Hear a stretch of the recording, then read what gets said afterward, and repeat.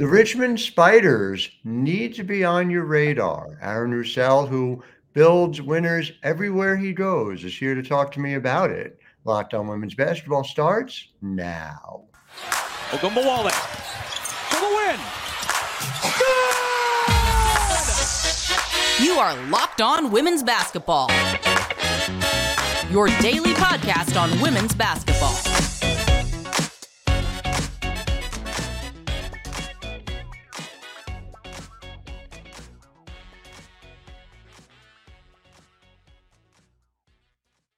Well, hi, everyone, and welcome to Locked On Women's Basketball. I'm your host, Howard Magdahl. I want to thank you for making us your first listen every day. Over 175,000 of you showed up in January alone to listen to our showing up for you 6 days a week. And of course, it is not just me. It is the incredible team over at The Next, where we cover women's basketball 24/7, over 100 reported pieces every month. We have Natalie Heverin, an incredible dedicated reporter on the Atlantic 10. We cover it all. Subscribe, $9 a month, $72 a year, thenexthoops.com. Help us continue to do this vital work. And we have done this work in such a way that today's guest has frequently been part of our coverage, both during your Bucknell days, Coach, and now here at Richmond, where you are once again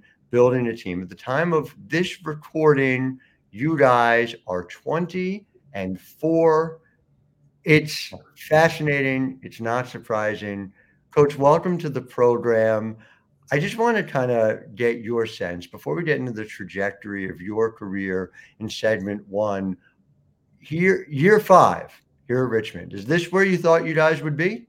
I'd say it always sounds like really smart to say, hey, we knew we were going to be here the whole time, right? Obviously being at a couple different rebuilds, you think you're doing things right. There's things here that mirrored how it started at Bucknell and even way back at University of Chicago. But, there's some leap of faith that happened during this too, and there's always going to be moments, even this year. I know the record looks great, but there's a couple times you're like, whoa, do we just not have it? Is this not it? Is it not in the cards? And, some of those things happen in year one that makes you, I didn't say second guess, but, year 2 and year 3 is like, wait, are we, not that we're not doing this right, but, can we still get to that point? And, so I don't know what our ceiling is. I still think we can get better. The record's great, but you have to be happy with where we are. And maybe I'll just leave it at that. I have to be happy with where we are. I did believe that we could get to this point without question. I love the players that we have. I love the pieces and how it all meshes together. But there's some close games that could have gone either way. And so you do have to have that leap of faith, but very, very proud of what's happened with this program over the last 5 years. And rightly so. And again, when I say that this is the pattern that follows, listeners at home need to understand. Coach, you're at University of Chicago at a place, I think it's fair to say, was not a women's basketball hotbed prior to your arrival in 2004. It's hard to recruit to a place where they, very comfortably and very proudly tagline in the university is where fun comes to die. That's not always the leading thing. When you're walking kids on campus and, University of Chicago shirts where fun comes to die. We actually flipped that, and again, I was 24, 25 when I got hired. And, we all of our University of Chicago women's basketball stuff was nobody has more fun. We tried to really make that a thing there. And, but an incredible place, man. Like I tell people, when I first started there in 2004, like I parked in front of Obama's house going to work every day. Nobody knew who he was, like I knew Michelle Obama. I didn't know, nobody knew who all of that other stuff was. And so that was a really, really cool place at that time. Had inherited great kids. And you look back at it now very, very fondly, but it was a really, really cool time to be in Chicago at that point too. You ended up turning it into a place where you were in the NCAA tournament essentially annually, going to the Sweet 16, going to the Elite 8. Again, and we've talked about this on the program, D3 is no joke, and people need to understand that. But you have replicated this model again.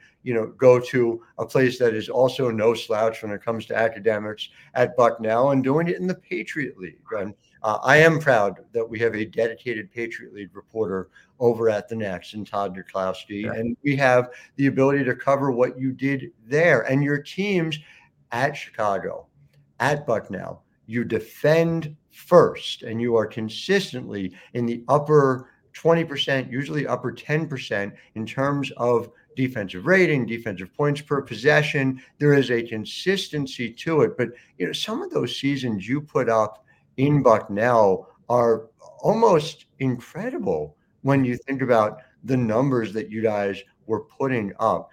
Your record at Bucknell over the last 4 seasons you were there, 102-30.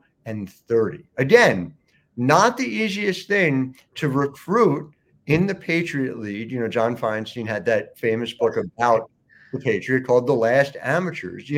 Did you feel like Chicago helped inform you at Bucknell? Well, no question, and obviously you start at Chicago, again, 24, 25, you're thankful the internet was still there. You get the job, like, I think 2 weeks before practice started, like that was a whirlwind, right? And so that was, you're really learning as you go. I remember, at 44, you try to seem younger and cool now. I was 24, 25. I was trying to look older, like no official came over and was like, where's your head coach? Like, where is he at? So I had another young assistant with me, and, we're the youngest, I was the youngest head coach in division in all of NCAA at that point. So that was a baptism by fire.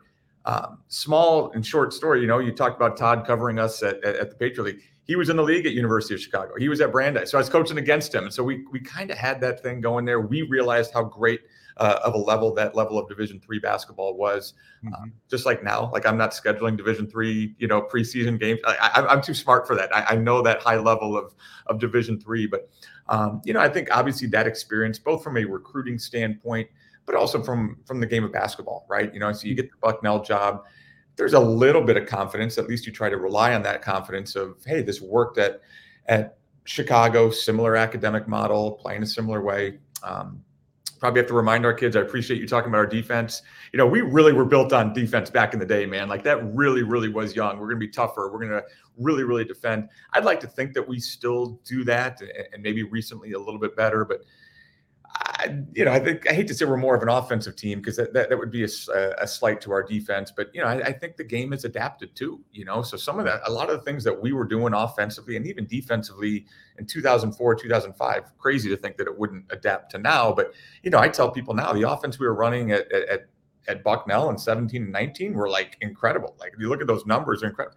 I don't know that, not because of it up the level, it's just, the game has changed a little bit. And so it's a little bit more open, a little bit more free flowing. I think we've maybe look a little bit more like what, European professional leagues, maybe the WNBA, to a certain extent, the NBA. The game has changed, which I think has changed our defense a little bit. But I'll have to remind our current players, that people are still talking about our defense back in the day too. We got to get to that.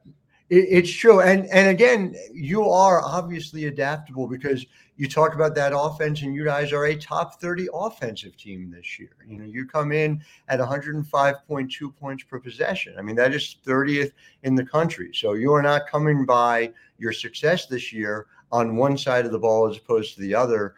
But I do think it's so interesting when you talk about the ways in which you had to kind of build a tradition at University of Chicago, and in some ways at Bucknell as well. And then coming into, to rebuild at Richmond. You're a product of University of Iowa, which is obviously a fundamentally different thing. I don't know if you've heard, Iowa's been in the news a little bit lately.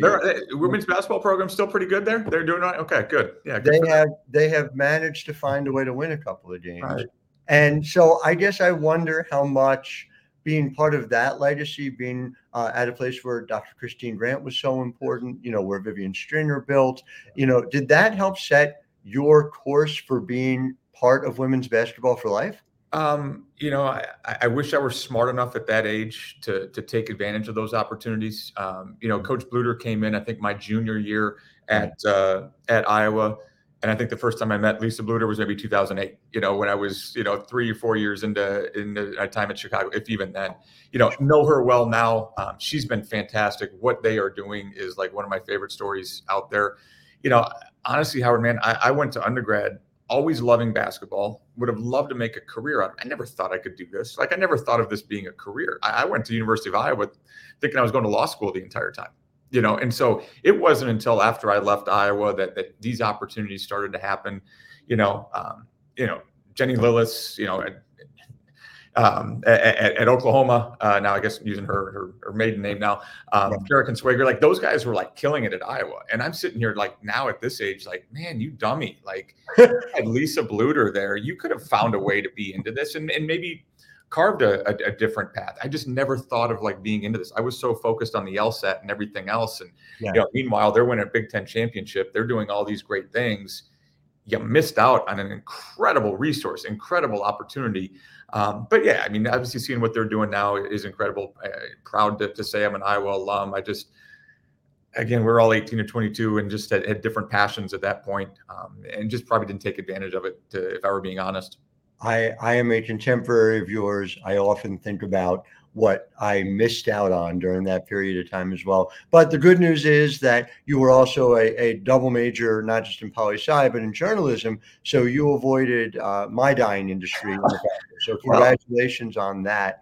I want to talk more about that, more about your path. And specifically, we got to talk Spiders basketball too, because, man, you guys have an interesting team within the context of what my belief is the most underrated conference in America. So back in just a minute with segment 2. But first, Locked On Women's Basketball is brought to you by Prize Picks. Prize Picks is America's #1 fantasy sports app with over 3 million members. It's the biggest, it's the easiest, it's the most exciting way to play daily fantasy. Look, it's just you against the numbers. You pick between 2 and 6 player stat projections. It's up to you.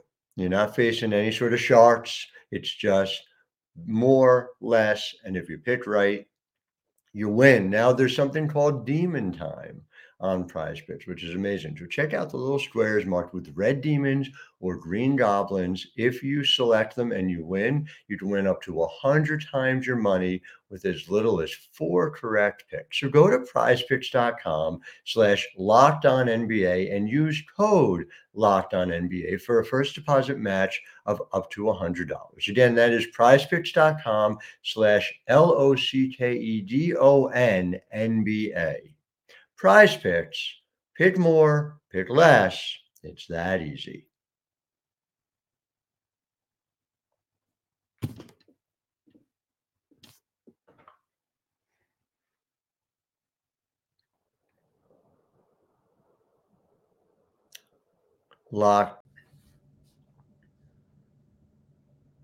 Back with Richmond Spiders head coach Aaron Roussell. And again, you think about, okay, the path's not taken, the path's taken. You make this decision to come to Richmond April of 2019. What a perfect, stable time here in America and in basketball as well. Very little changed, I know, over the subsequent year or two after you did it. I flag it because I think people need to understand that, yeah, you followed the same path of success here at Richmond that you have everywhere you've gone, but it had to have been indescribably harder, not just because you're taking that jump to the A10, but doing it amid COVID. How much has your plan had to change and adapt from that alone? Well, I mean, we talked earlier about adapting, whether your industry, our industry. I mean, a lot of that was COVID. Somewhat tied with COVID was the transfer portal. I mean, I know that, maybe one didn't lead to the other, but those things are tied right now, right? The extra year of eligibility, how different schools handled COVID, all of those sort of things. So I think one thing really, really proud of, and it's hard at the time, but we've always kind of tried to play this long game, and that's been a big thing with me of like, I wanted sustained success. We talked about balancing classes when we got here. This wasn't a quick fix. We didn't run anybody off. We inherited a large roster. I think we had 6, 7 freshmen, I think, even when we got here that year. in 2023, it's only what, 4 years, 5 years, 24, I guess now, Right. 4 or 5 years later, but like that's unheard of now. Like it's just everybody leaves, whether they're being run off or choose to leave. And we were really proud of like, these are our kids, we are not moving you out and bringing in quote, our kids. One of my biggest pet peeves in coaching right now, like they're yours, man, like they're ours. And so we did that at all of the places. I think we got better. We developed players that we had, but those kids were also great kids and they helped recruit too. So like it was a stable atmosphere. Like I think we had a good relationship with our players. I mean, I know this gets really, really hard, especially this day and age, to have great relationships 1 through 15, but I think we had a good thing going here. And I think the culture was like, hey, this is a great place. These are good people who actually care about you. And so I think that's always been kind of the building blocks for all of this stuff. But yeah, man, COVID threw a little bit of a wrench in there, like a little bit with recruiting, a little bit with just throwing the model out there. But I think water's kind of found its level a little bit. Things have settled as much as things can settle in the NCAA women's basketball in 2024. That is fair. And again, we're at a point now where the wondering whether a player is coming for a 5th year or not, we're almost at the end of that, which I know that alone had to be complicated as you're trying to figure out your roster. It still is, man. And again, we haven't talked about this, meaning, we and our players, but like, we have 6 kids, if you want to call it that like that will graduate or that can go elsewhere. And maybe I shouldn't share this with everybody trying to recruit Richmond right now, but like those kids are going to have opportunities, and so there's a little bit of like, we don't know where this is going to go, and probably the same as other 350 coaches out there. You don't know what's going to happen in March and April, and so that's where maybe some things have changed. Where we talked about building for the long game, the sustained model. I just don't know how much that happens anymore. Coach Mooney on the men's side for us has been incredible. And he was like steadfast, 4-year kids, develop all of these things. They're having an incredible year right now. 6 of their top 8 kids are transfers, and so that's maybe things change when we get out of the COVID thing. Probably not the topic to talk about now, but gets to employees, gets to whatever that relationship is between players and school and what binds them to the school. I think probably changes in the next 2 to 4 years. And so maybe it stabilizes a little bit. Maybe I hate to say the word punitive, but maybe there's a little bit more that ties kids to a school. But in the meantime, right now, there's no longer, like I used to have a 4 and 5 year plan on the marker board with roster. Right. I still have that, man, but like we know that's going to be in flux. It's true. Listen, that Dartmouth decision alone is going to potentially have huge ramifications for the entire model. It's fascinating to see. I will just say, you're absolutely right. And there are different ways of players being able to do it, but your top 6 minute getters have only played at Richmond. Top 6. Correct. And I guess I wonder from that perspective, how much do you tie those 2 things together? A top 6 that has played in the system and only played in the system with a 20-4 record that you're holding right now. I don't think we could overstate the impact of that. And you look at how we play right now. You're watching film from yesterday, from last night, this morning, and like we have good freshmen. Like we have some good freshmen right now. We have some good sophomores right now. But like it just takes time. And Coach Mooney talked about this too. Like you kind of have to change your system, adapt a little bit. If we didn't have as many experienced kids as we have right now, we couldn't do some of the things that we're doing. Mm-hmm. Some of the stuff that just happens organically in a game, sometimes makes us look really smart. Man, these are just kids that have been taught, they've developed, they've worked hard, both individually and 3-on-3 and 5-on-4. Sometimes we're just playing. That's where it gets hard for some of these freshmen, man. It's like, you are good, you can do these things, but like there's a learning curve. There's some learned and some experienced things that have to happen for that. And I know that we can probably play a different way. I know that we are the only team in the conference that isn't starting a transfer right now. You mentioned it, our top 6 minutes kids. And we've got a couple grad transfers that have been key for us. I don't want to make it seem like we're anti-transfer portal. But yeah, man, the stability, the getting to know each other and play off of each other is something that I'm very grateful for, knowing that it's not always going to happen, but I think very grateful for right now. You also are incredibly effective year after year at hunting the best shots. And if you'll forgive me for getting a little nerdy here, there's a stat I love. If you go over to CBB Analytics, field goal percentage shots by region. Outside of the paint, twos, you guys are taking 4.5% of your shots from that area of the court. It's like, I think it's Utah and then you guys. Yeah. It's right there at the very top. Even that number, your teams are good at it the last few years. It's taken a quantum leap forward. Take me through how that happens and how you it seems deliberate, obviously, but like how do you get your players to that spot?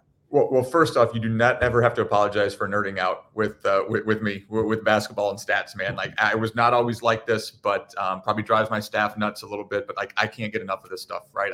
Whether different levels of basketball, it's a major part of our preparation when it comes to scouting others, when we're evaluating ourselves. The 4.5% I can probably say is maybe double or triple what it was 2 years ago. One of my favorite stats ever was we entered conference play, I think 2 years ago, and you could look at this as being good or bad, but we had played 13 games and we were 1 for 13 from outside the lane twos. And I was like, that's the greatest stat I could do that. It wasn't a great percentage, but like we'd only taken, 1 per game. We've softened that. I think you kind of have to adapt a little bit. We have kids in different situations where we're hunting. I'd say we're probably not hunting the twos, but obviously late games, man, like you just need to make a basket, so it's maybe a little bit different than we have some very skilled kids, whether it's off ball screens, catch and shoot in that area. Maybe some of those kids were trying to prove me wrong that, hey man, like we gotta shoot some more mid ranges. So they've worked at it and we've established, different ways that we can score at those points. I think you have to, people figure this out a little bit. So I am proud that we've adapted and maybe made it a little bit more a part of our game. But it is deliberate. I think you look at our 2-point shooting percentage, you look at our effective field goal percentage, that's very telltale of success, both in a game, for a season.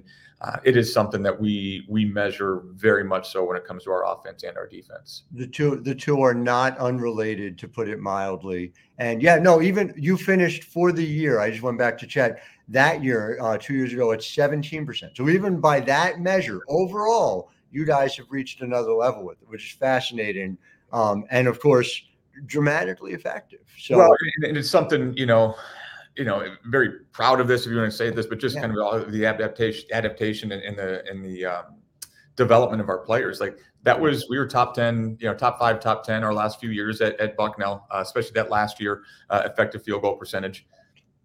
We got here and all of a sudden we looked at, we were top 10, and then the team coming back from Richmond, we were like 8th from the last. I think we were number 8 in the country and number 8 from the bottom when we got here, when we inherited that team. And 3 years later, we were in that top group again when it came to shooting percentages, taking good shots, all of that sort of stuff. And we've been able to kind of stay in that top tier here for a while. So it is very deliberate. I mean, it's something we recruit to. It's something that we develop and work at, and just kind of everybody thinks about the game differently, different strengths, but it is something that we definitely measure everything on.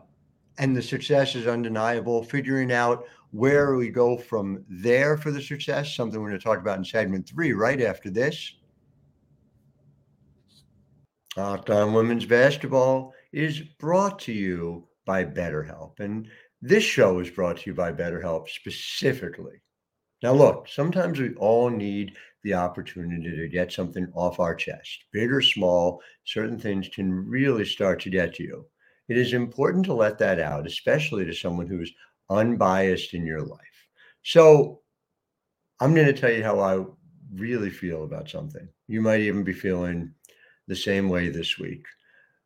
The fights, the battles between different fandom within women's basketball, people sitting here thinking there can only be one, that we cannot celebrate multiple players, multiple programs. It's 20th century thinking. It's pitting women against women. I'm so exhausted by it. I don't get involved with it online. I'm urging all of you not to, but it just, what wasted energy when we can be lifting all of the stories instead. And so, look, therapy gives you the opportunity to do this if you don't have a podcast, right?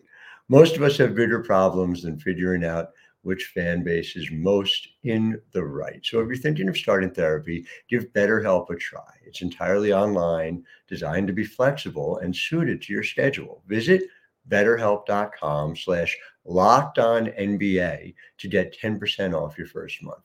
That's BetterHelp, HELP.com/LockedOnNBA.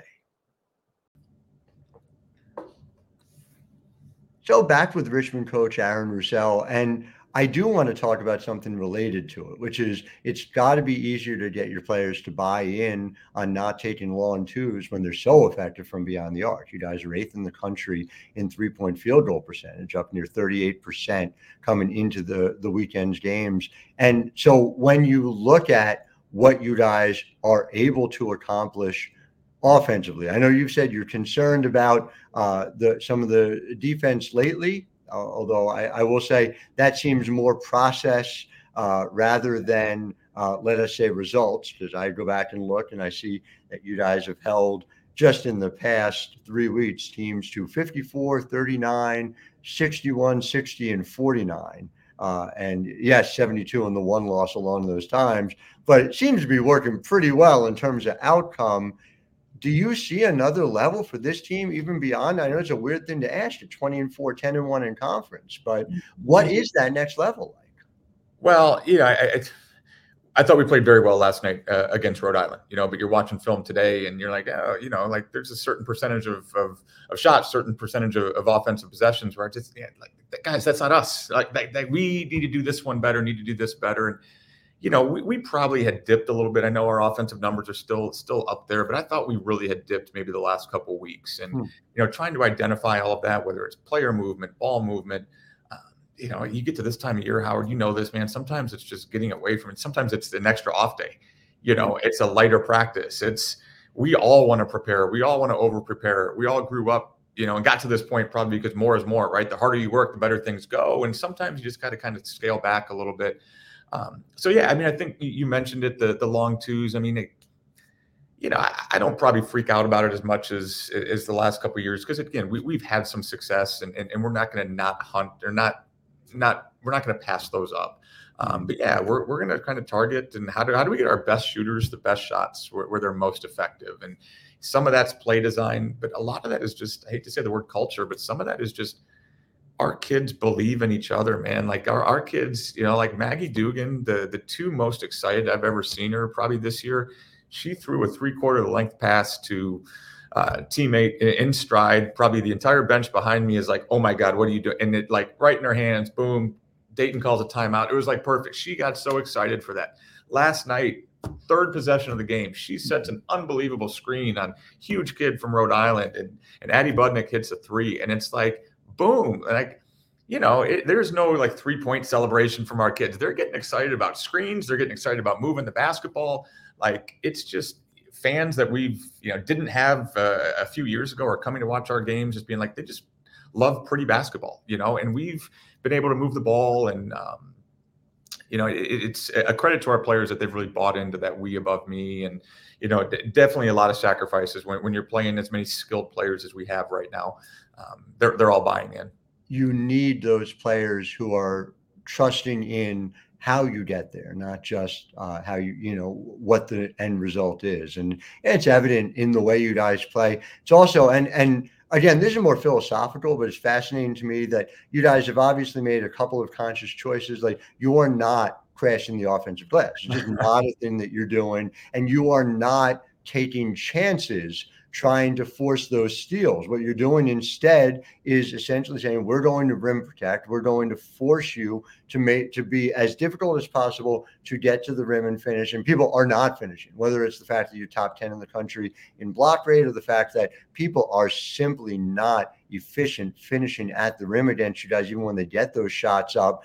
Is that a question of your personnel here, or is that something just theoretically that you think is best practice? Yeah, a little bit of both, right? And it kind of goes back to measuring things with field goal percentage, effective field goal percentage. Like, you don't want to give up good shots.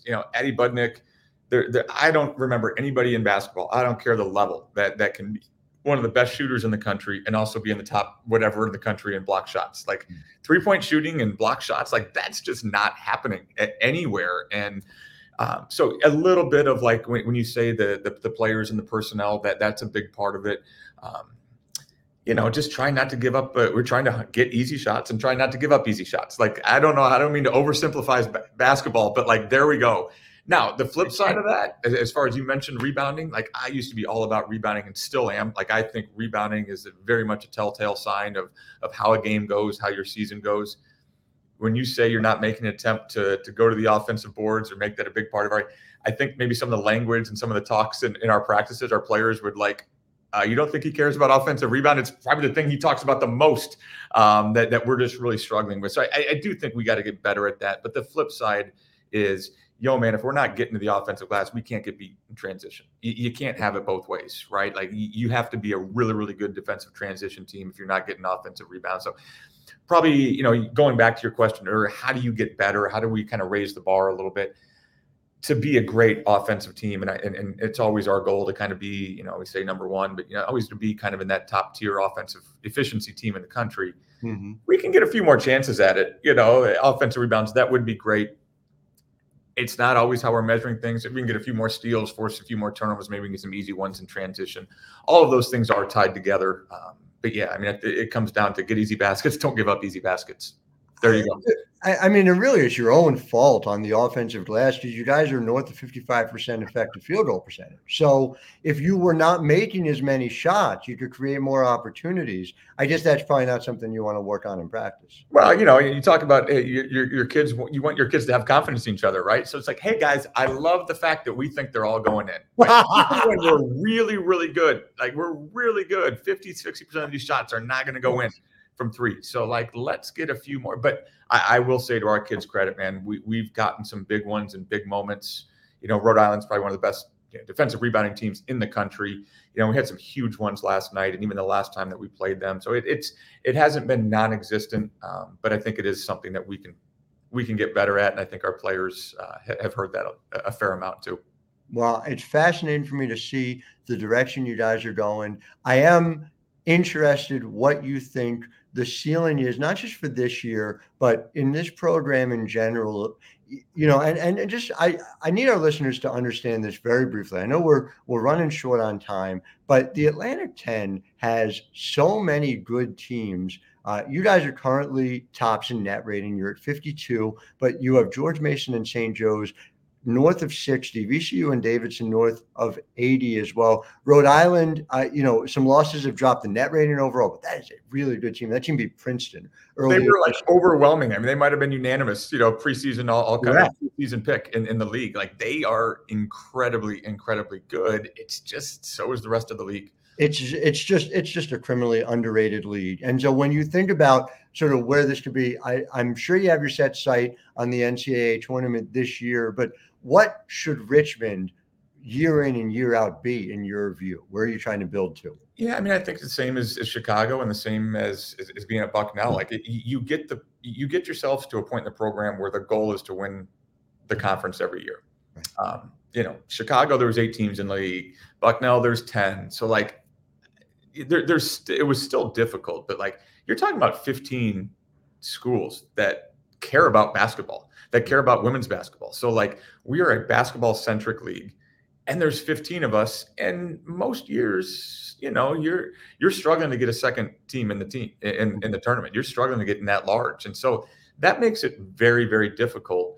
But it also, like, everybody realizes that the bar has been raised, and we were a good conference a few years ago. We've had some very good coaches, some very good teams, but when I got here, there was also kind of a cycle of new coaches during that time too. You mentioned Davidson, Gail, like, she's doing an incredible job, at a tough school. And, so that was a little bit of a rebuild. You look at George Mason right now, like, that's, she's doing an incredible job right now. So there was Mountain, so there was a lot of newer coaches, and, also the cycles of like Cindy at St. Joe's, like, they were they've been in, one of the best, programs in our conference. They were doing this and now back up again. And, you mentioned Rhode Island. So I just think there's a lot of schools that are really, really going after this. UMass was at the top of the league, and all of a sudden now they're maybe struggling a little bit at the bottom. Part of that's the nature of NCAA basketball right now, but it's just, you got 15 really good coaches. You got 15 ADs that care about this, a commissioner that cares about this. This is a basketball centric league. And I think it's in a really, really, it's cool when you look at this and you're, hey, pro A10, that's great. It is a little hard when you're in the league being like, yo, man, what else do we got to do? All of us, St. Joe's is 21-2, 22-2. They've lost to us. They've lost to Utah. And that's it. And there's no separation. All of us right now are 72 hours away from being a 1 seed. And then, oh, by the way, you have bad 2 games in 72 hours. You're now the 6th seed. That changes everything. And so there's a lot of great leagues out there. I know we're not the only ones, but it's very, very competitive at the top. And you saw some of the wins that our league has had and some of the competitive games that we've had with the top conferences.